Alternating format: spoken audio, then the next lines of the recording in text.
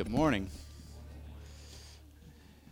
Happy first real snow day, at least if you live in Brattleboro.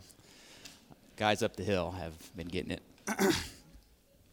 Well, we're continuing in our series in Advent, and today we will be looking specifically at the second half, or really the middle of chapter 2 in the book of Matthew.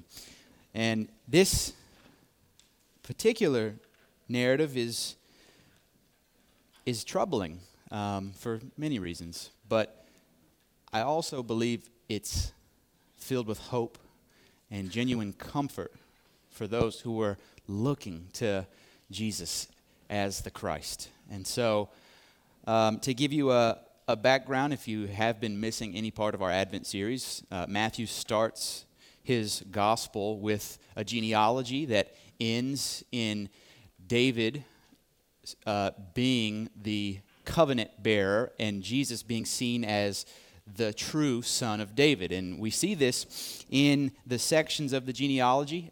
In Hebraic culture, it would have been very common to associate numbers with names. And if you spell out names or any word, they had no vowels. So if you add up the numbers associated with David's name, you get 14. And there happens to be 3 14s in the generational line that lead to Jesus. That was intentional. The recipients of this gospel would have understood it to mean that Jesus is truly the son of David. And that's significant. It's very significant because it's fulfillment of covenantal promises. And we're going to see some other covenantal things happening in this narrative as well. But we first are confronted with this idea that Jesus is indeed the fulfillment of everything Israel has been longing for. And then we see that a virgin was given the role and the duty to bear Jesus the Christ in her womb. And this had scared her fiancé, Joseph, and Joseph is told that by an angel that he should stay with Mary and that this indeed would be the Christ. And then last week we looked specifically at the Magi, and these were a group of wise men who studied the stars. They studied constellations, and they came from the east. So perhaps they were where we would now consider Central Asia. Perhaps they came from further. But primarily, people consider them to be Persian or somewhere in that kind of Medo-Persian world. And these were men who studied the stars. And they saw the star of David, the star that was to signify the birth of the Messiah. And so they come to King Herod and they inquire of the birth of the true king of the Jews. And it startles Herod. And so this is where we're picking up from. So let's read Matthew chapter 2, starting in verse 13. We will pray and then we will begin. Now when they had departed, that is the Magi, behold, an angel of the Lord appeared to Joseph in a dream and said, "Rise, take the child and his mother and flee to Egypt and remain there until I tell you. For Herod is about to search for the child to destroy him." And he rose and took the child and his mother by night and departed to Egypt and remained there until the death of Herod. This was to fulfill what the Lord had spoken by the prophet, "Out of Egypt I called my son." Then Herod, when he saw that he had been tricked by the wise men, became furious. And he sent and killed all the male children in Bethlehem and in all that region who were 2 years old or under, according to the time that he had ascertained from the wise men. Then was fulfilled what was spoken by the prophet Jeremiah. A voice was heard in Ramah, weeping and loud lamentation, Rachel weeping for her children. She refused to be comforted because they are no more. Let us pray.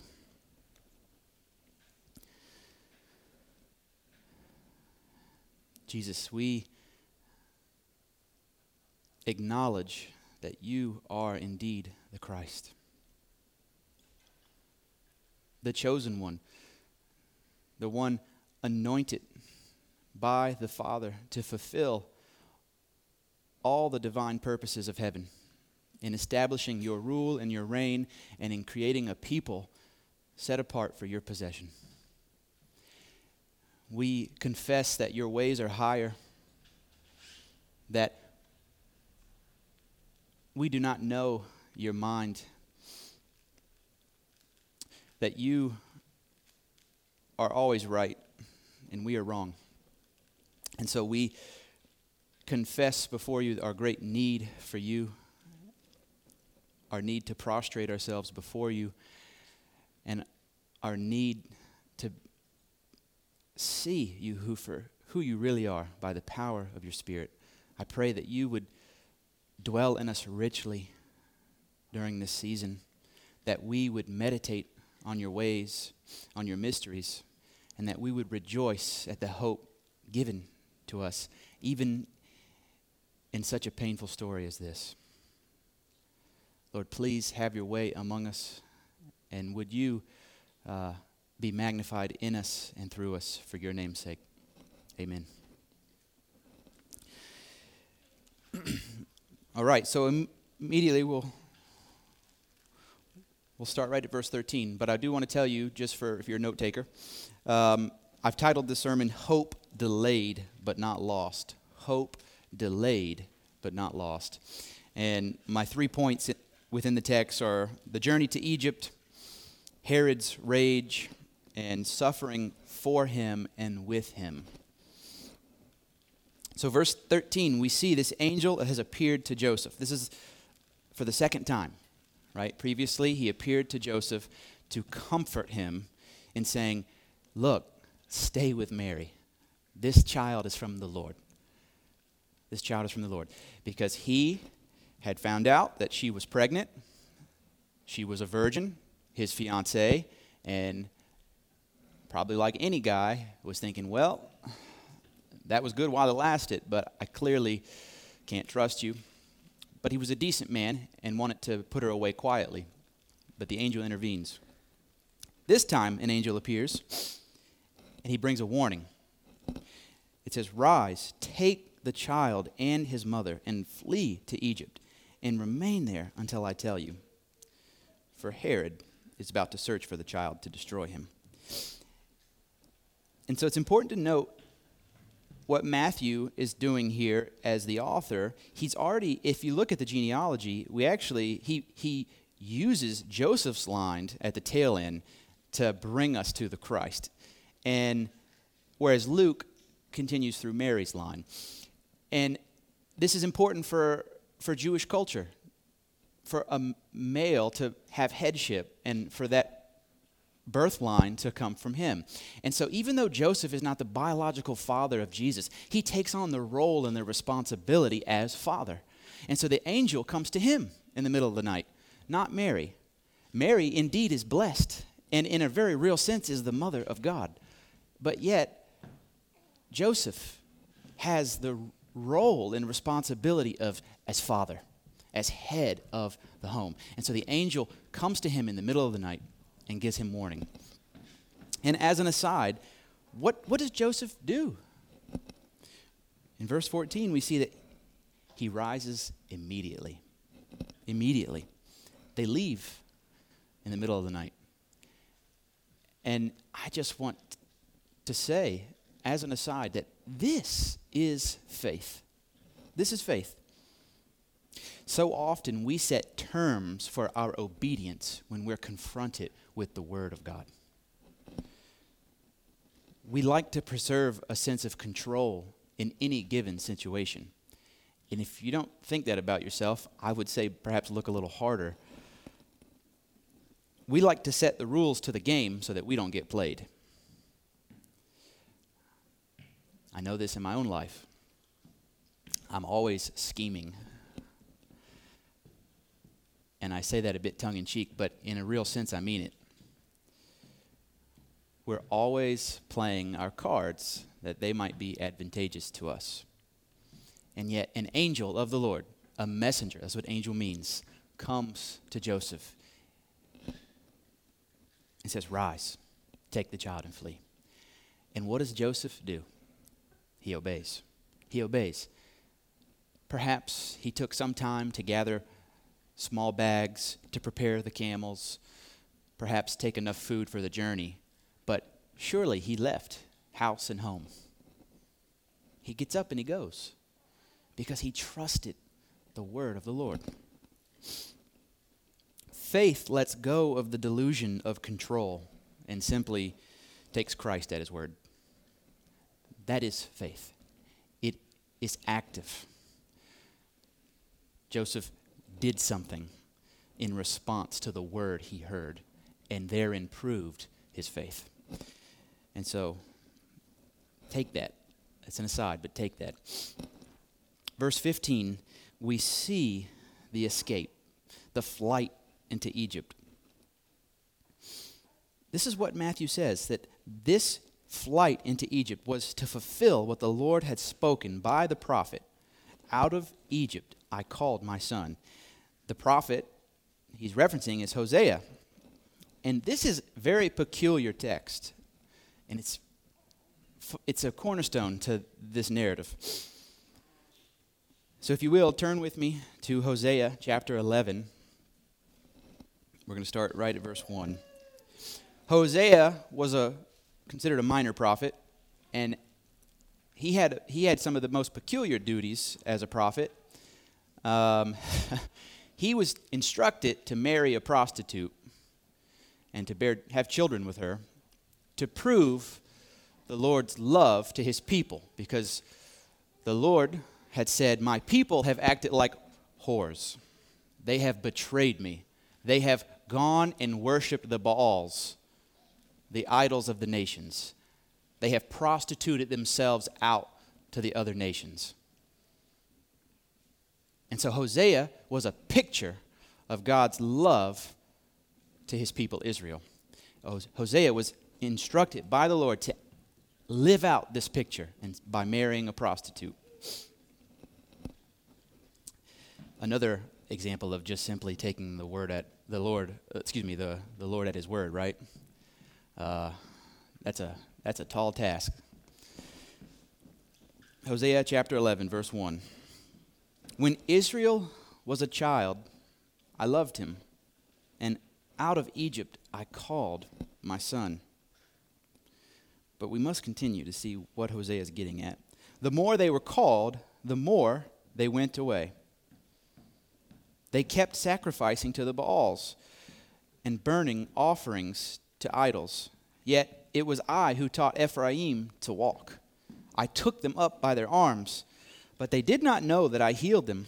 I led them with cords of kindness, with the bands of love. And I became to them as one who eases the yoke on their jaws. And I bent down to them and fed them. They shall not return to the land of Egypt, but Assyria shall be their king, because they have refused to return to me. Now, this is quite prophetic given what we're reading today. The sword shall rage against their cities, consume the bars of their gates, and devour them because of their own counsels. My people are bent on turning away from me. And though they call out to the Most High, he shall not raise them up at all. This is an indictment against Israel by the Lord through the prophet Hosea. He's saying, I loved Israel. I chose him. If you go back into the law of the Old Testament, the first 5 books of the Bible, particularly in Deuteronomy, we see that the Lord says, I didn't choose you because you were anything as a people. You weren't that great. But because I loved you, I chose you from among the nations. Because I loved you, I set my love on you, and I rescued you and redeemed you as my people. And so we see that again here. When Israel was a child, I loved him. This is poetic language, okay? It means when the nation was in infancy, when the people were not that many in number. When Israel was a child, I loved him, and out of Egypt I called my son. This is a reference back to the Exodus, when God set his love on them and rescued them from the clutches of Egypt through signs and wonders. And as they went through the Red Sea, Paul later says that they were baptized unto Moses. That was their baptism, their entrance into the covenant. Yet it was the more they were called, meaning the more that the Lord wooed them as his people, the more he said, trust me, obey my words, keep the statutes of my laws, the more they went away, the more they rebelled. And we see this rebellion begin right after they leave Egypt. In fact, during the Exodus, the people are rebelling and saying, we want to go back. It was better there. We had food to eat. We'd rather be slaves in Egypt than free in this God-forsaken wilderness. So they kept sacrificing to false gods. They were burning offerings to the idols of the nations. Verse 3 in Hosea chapter 11 says, yet it was I who taught Ephraim to walk. Here's another aside. We're going to see, you already heard this morning from Jeremiah 31, and you're seeing it here. What does Ephraim have to do with it? Well, this is important, and this is where we get back into covenant theology. If you remember, Reuben was the firstborn to the sons of Jacob. Jacob's name is changed to Israel. Okay? So Reuben should have had the birthright, but Reuben slept with his father's concubine, and so Reuben's birthright was removed. And it was given to Joseph. But Joseph had two sons, Ephraim and Manasseh. And on Jacob's deathbed, we see this in Genesis 48, Jacob blesses Ephraim, the younger of the two. And if that sounds familiar, it's because Jacob was the younger of his brother, Esau. And so you see this picture of the younger being chosen over the older because God's ways are higher. God's ways are higher, and this happens again with Ephraim and Manasseh. And the birthright of Israel is actually given to Ephraim. In 1 Chronicles 5, in recounting the genealogy, in the middle of Reuben's genealogy, it says, the birthright was actually given to Ephraim, but from Judah a chief will come. From Judah a chief will come. Well, we now know that chief to be the Lord Jesus himself, who was of the lineage of Judah. But the birthright of Israel belonged to Ephraim. And so both Hosea and Jeremiah speak to Ephraim in the place of Israel often.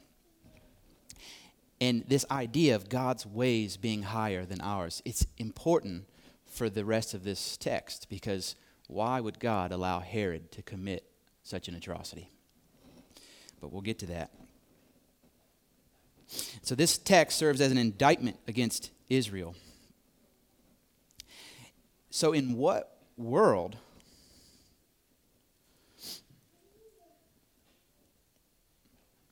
would Jesus, the Messiah, be that son?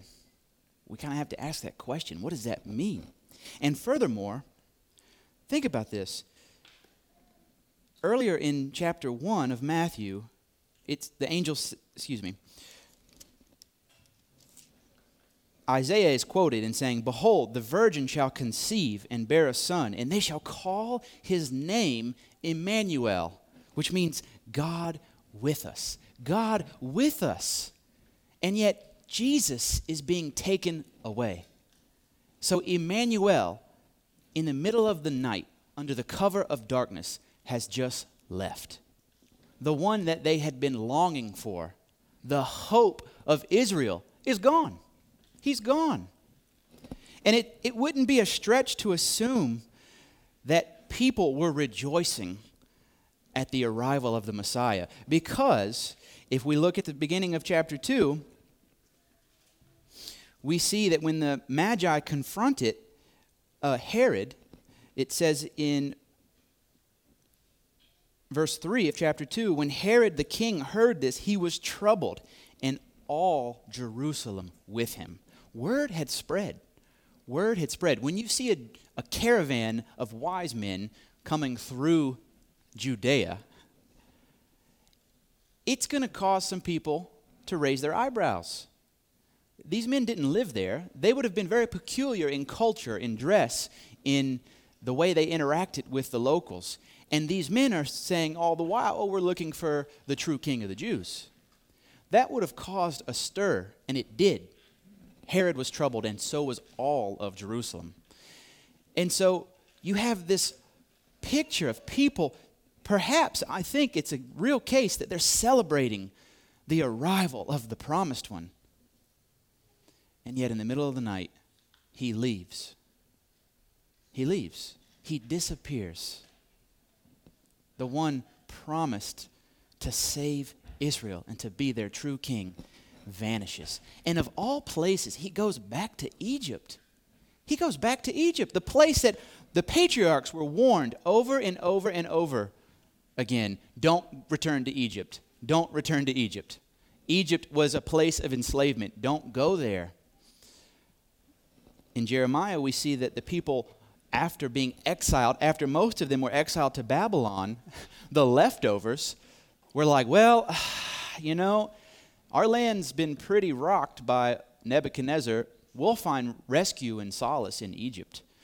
And the Lord tells Jeremiah, warn the people, they should not go. They should not go. You need to stay in the land. And yet they go. They go. And so over and over and over again, the people are warned, don't go to Egypt. And yet here we have the Messiah, the promised one, takes up and goes to Egypt in the middle of the night. Why? Why? And furthermore, given Hosea's indictment of Israel in Hosea 11, how can the Messiah be like Israel, like that kind of son? Throughout the prophetic books, in particularly Jeremiah and Ezekiel, we see the consequences of Israel's rebellion as sword, famine, and pestilence. Sword, famine, and pestilence. And the arrival of the Messiah brings hope that this is going to be undone, that restoration will come to our land, that we will have true rescue from our oppressors. And yet, not only has he left, but injustice, iniquity, and unrighteousness still abound. And as we will see, a sword will ravage the land. But I want you to hold on to this as we continue through the text. In going to Egypt, though, this is important. Jesus is being marked with Israel. Because in reality, Jesus is the truer and better Israel. If you've never heard that language before, Israel was a type of Christ.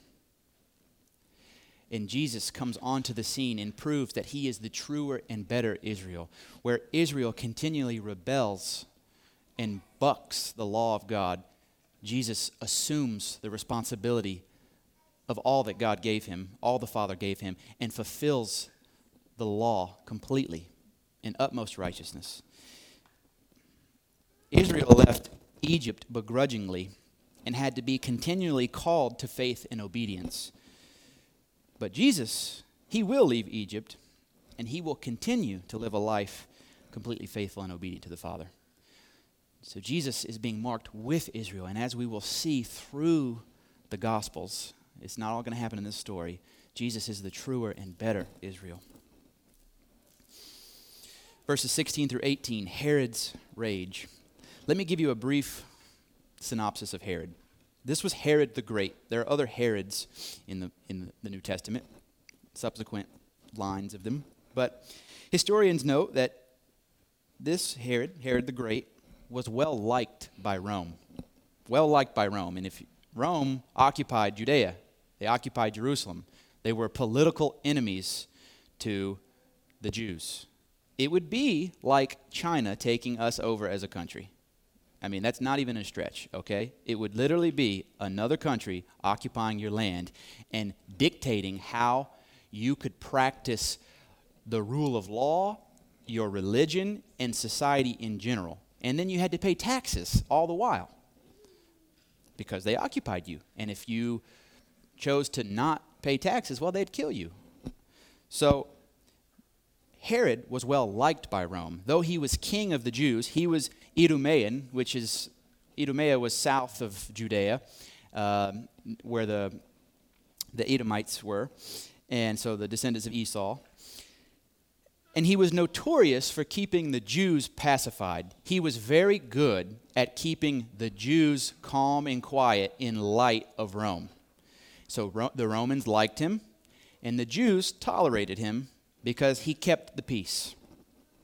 But he was also notorious for very large building projects. He did a lot of infrastructure things. He built himself a very big house. He added on to the temple, I believe, and then he built in Caesarea various buildings that were used for ports and things like that. So he was, in some ways, also liked by the Jews, not just tolerated by him, because he added to their infrastructure and to the quality of their life.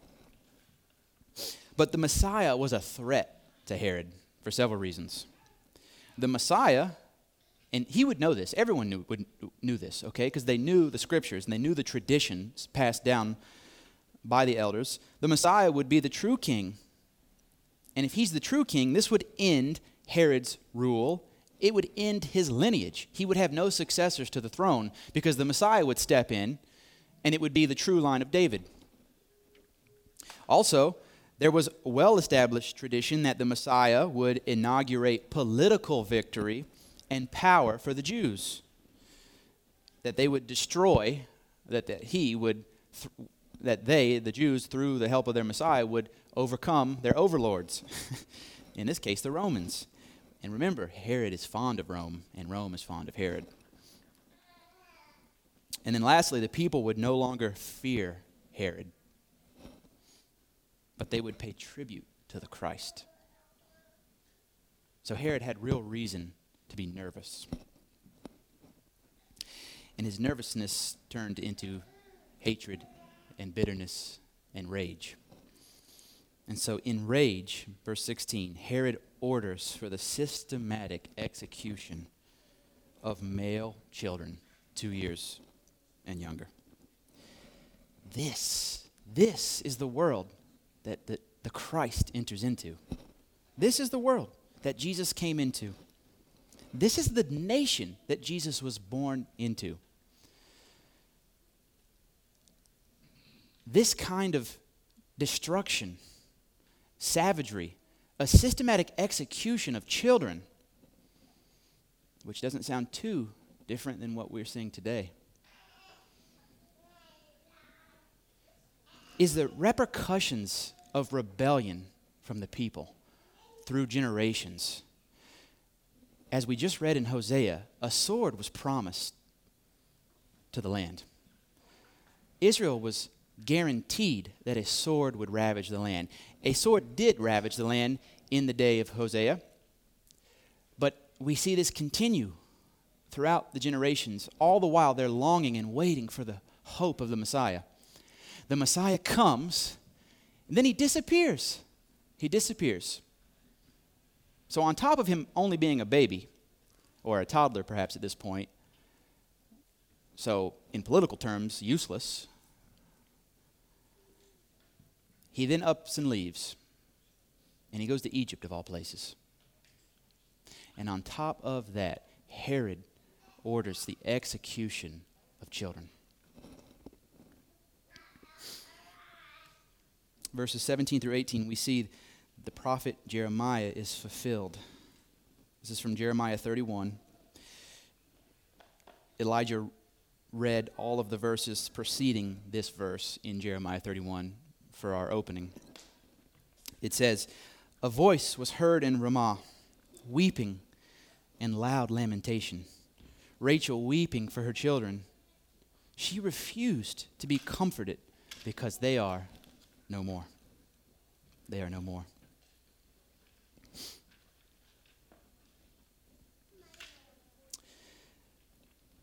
Rachel was the mother, if you remember the story of the patriarchs, Rachel was the mother of both Benjamin and Joseph.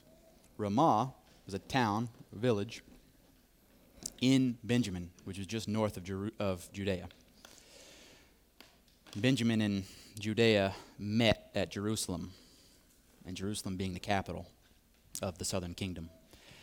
So in this area There was Benjamin to the north, Judea to the south. Bethlehem was in Judea, just south of Jerusalem.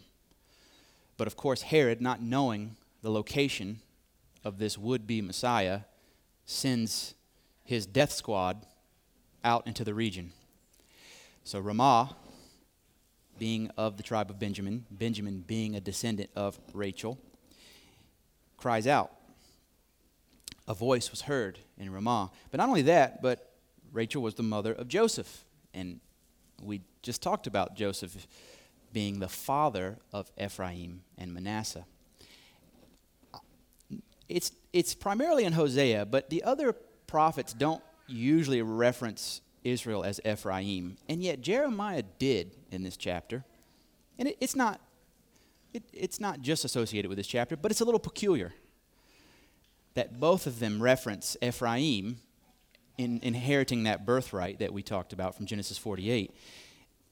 And it seems to me that this account of Jesus' flight into Egypt and the slaughtering of these children is a linchpin for both of these two prophetic yearnings. They each had a contextual place, like a place in history, and they had an immediate context. And yet, this story brings them two together, and we see Hosea almost prophesying with the sword, and then Jeremiah being the fulfillment of the lamentation and the suffering and the grief from that sword. And we see this all take place. And I say that so that we all understand that this was no surprise to God. This was no surprise to the Lord. This kind of injustice at the hand of Herod was not something that God just allowed.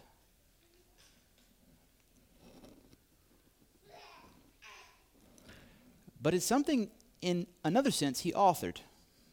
And you have to ask, why? Why? Is God the author of injustice? No. Or sin? No. Or unrighteousness? No. But there's a mystery to what is happening here. And we will visit again the prophet Jeremiah to see the answer to that mystery.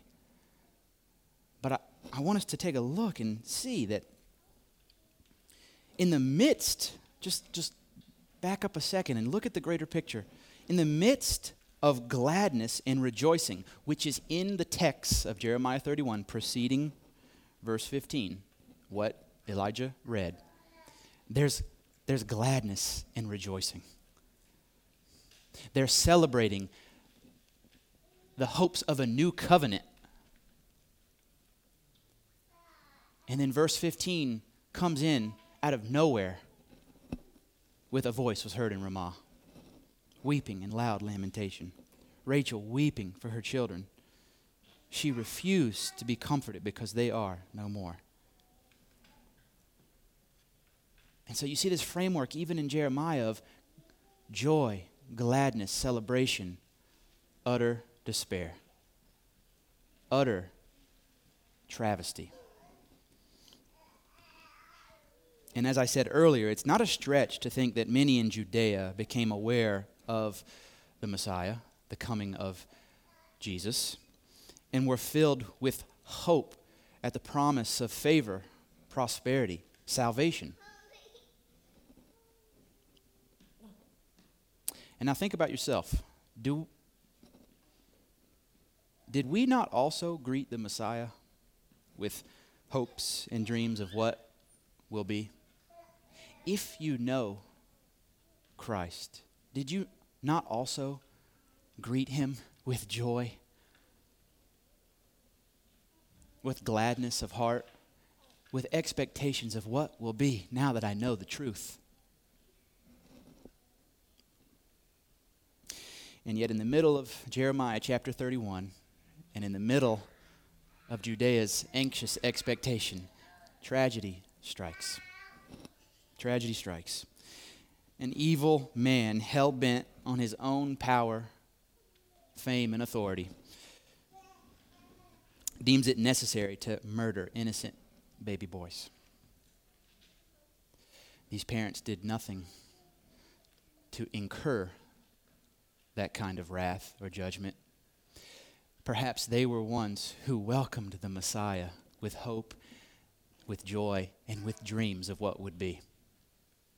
And in an instant, their children are taken from them. Now the hopes and dreams associated with the arrival of the Christ are dashed, and pain and suffering sets in. You too might know this feeling. You might be in a place where you thought that the Messiah's rule over your life also meant that he would heal all that was injured, and he would fix all that was broken, that he would protect you from all harm, both within and without. But perhaps here you are today, not really knowing what you should have expected, or if you really even experienced him. Did you even meet him?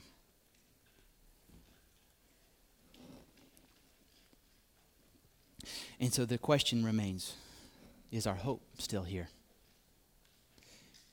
Is he still here? Or did we see him from afar? Did we welcome his entrance? And then he left in the cover of darkness, gone to a faraway land.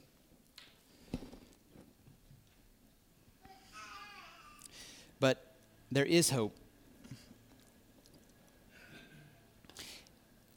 But the Lord's ways are not ours. His ways are higher.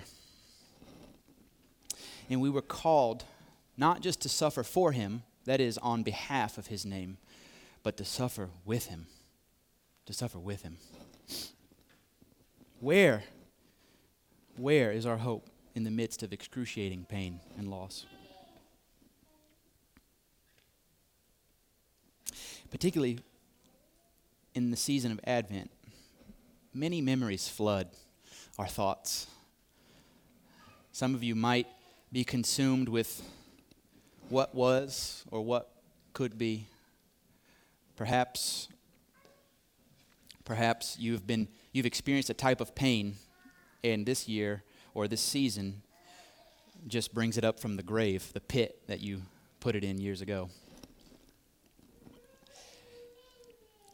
Perhaps it's a pain from losing a loved one, wounds from family members or friends. Perhaps your marriage is not what you thought it would be. Maybe it's cancer. Maybe it's the fact that your children are living in rebellion to your discipline and to your guidance, and you feel like you've failed as a parent.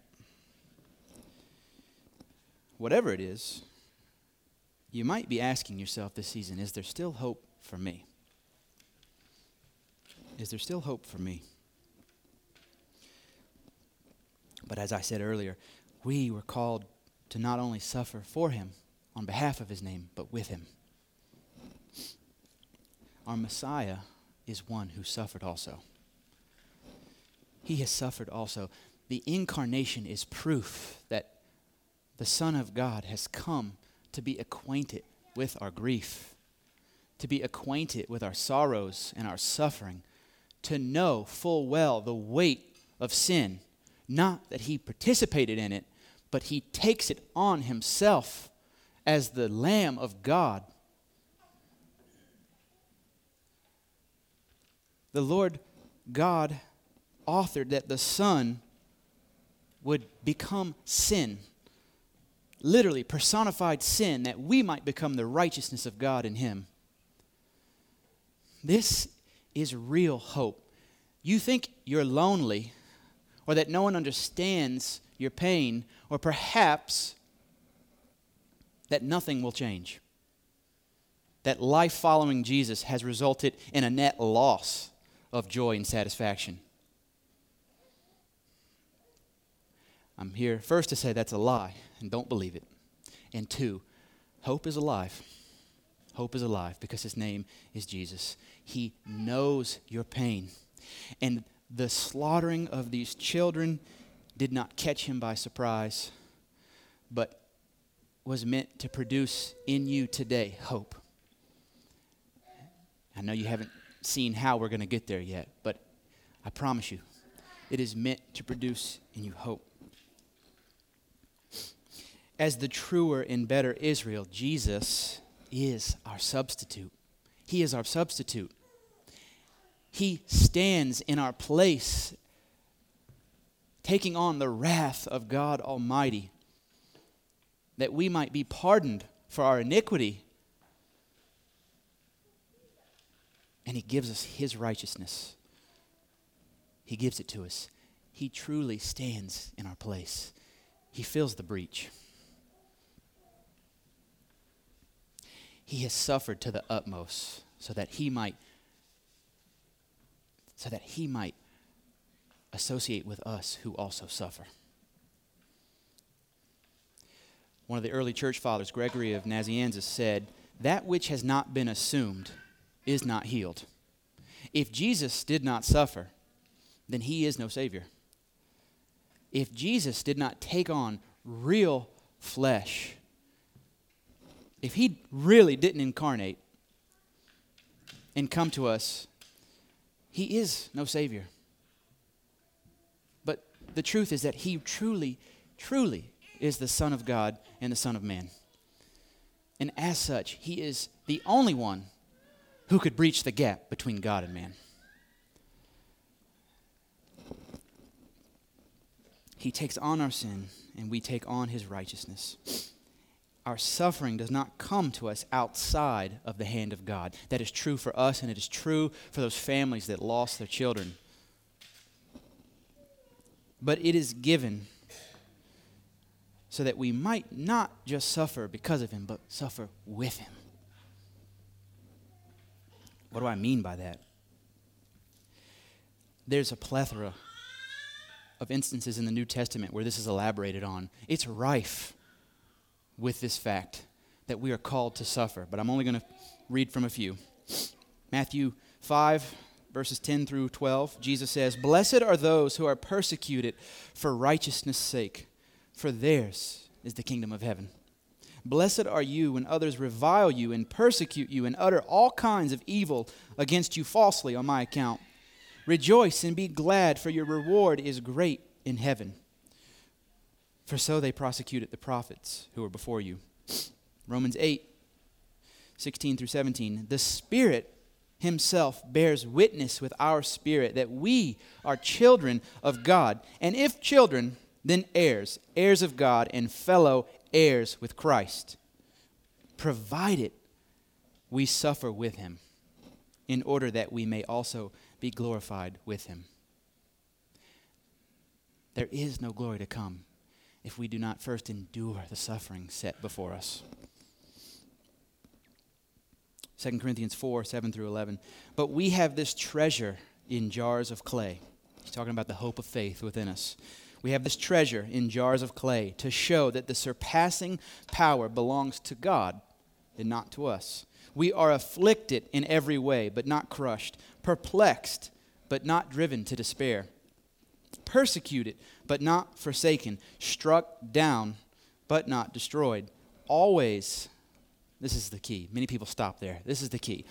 "Always carrying in the body the death of Jesus, so that the life of Jesus may also be manifested in our bodies. For we who live are always being given over to death for Jesus' sake, so that the life of Jesus may also be manifested in our mortal flesh." Do you want to see the Christ? Do you want to experience him? Do you not just want to see him from afar and feel as if he's vanished in the darkness of night? Then you must trust the ways of the Lord and entrust yourself to him even as you suffer. This is the way. He models it on the road to Calvary, bearing a cross for the sins of the world. Jesus himself says, "No servant is above his master." No servant is above his master. In experiencing the worst pain and devastation in your life, you are being molded by the hand of God into the image of Christ. Do not spurn him There will be weeping and lamentation. But it serves a purpose, and it is so that we might bear in our bodies the very life of Jesus. And here's the consolation. Here's the consolation from Peter. 1 Peter 5:10 through 11. And after you have suffered a little while, it truly is a little while in light of eternity, even when it doesn't feel like it.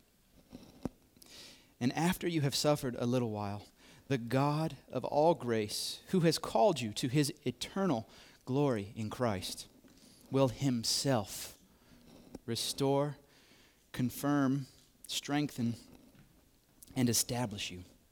To him be the dominion forever and ever. Amen. He is the author of it all, and to him belongs all the power and the glory forever and ever. You can trust him because he's the author of the process. And the promise is this: he himself will restore, confirm, strengthen, and establish you. All hope is not lost. It is not lost. Because our hope died for the sake of our sins. He took on sin personified. He became sin for us. And not only did he die, but the ongoing curse of sin entering the world, death, has been defeated. And we know he is who he says he is because he walked out of a grave and says, you too will meet me again one day. This road will take you to Calvary, but it won't end there. And so what do we say? What do we say to those people, or for those people who experienced excruciating pain and loss as their children were senselessly murdered before them? What do we say? What do we say to you, or what do I say to you in the room who perhaps think, you don't know what I'm going through. You have no clue what I've experienced. You're right. Perhaps some of you have been transparent, and I know things, and for many of you I might not. But I do know this. I know that the Word of God is true, and his promises do not go unfulfilled. And I can attest to that personally, and I believe many of you in the room can also attest to that. And so I'm going to turn to Jeremiah 31, and I want you to listen to what follows that excruciating verse that cuts in the midst of gladness, in the midst of joy, in the midst of a promise that the people of God will be satisfied with goodness. In the midst of that, we see Rachel weeping because her children are no more. And this is what follows. Verses 16 and 17. Thus says the Lord, keep your voice from weeping and your eyes from tears, for there is a reward for your work, declares the Lord. And they shall come back from the land of the enemy. There is hope for your future, declares the Lord. Listen, and your children shall come back to their own country.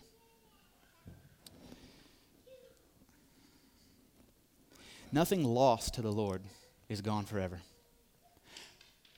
I fully believe that those families that suffered loss of life in their home because of the rage of Herod will have their children back one day. You too will not lose forever the things lost in the name of Jesus. His promises are so clear that anything given up for him will come back to you 100-fold. There is hope. And we might not see it in this lifetime. But Jesus truly is the Messiah. And nothing lost for him is truly lost. Our hope is living. Let's pray.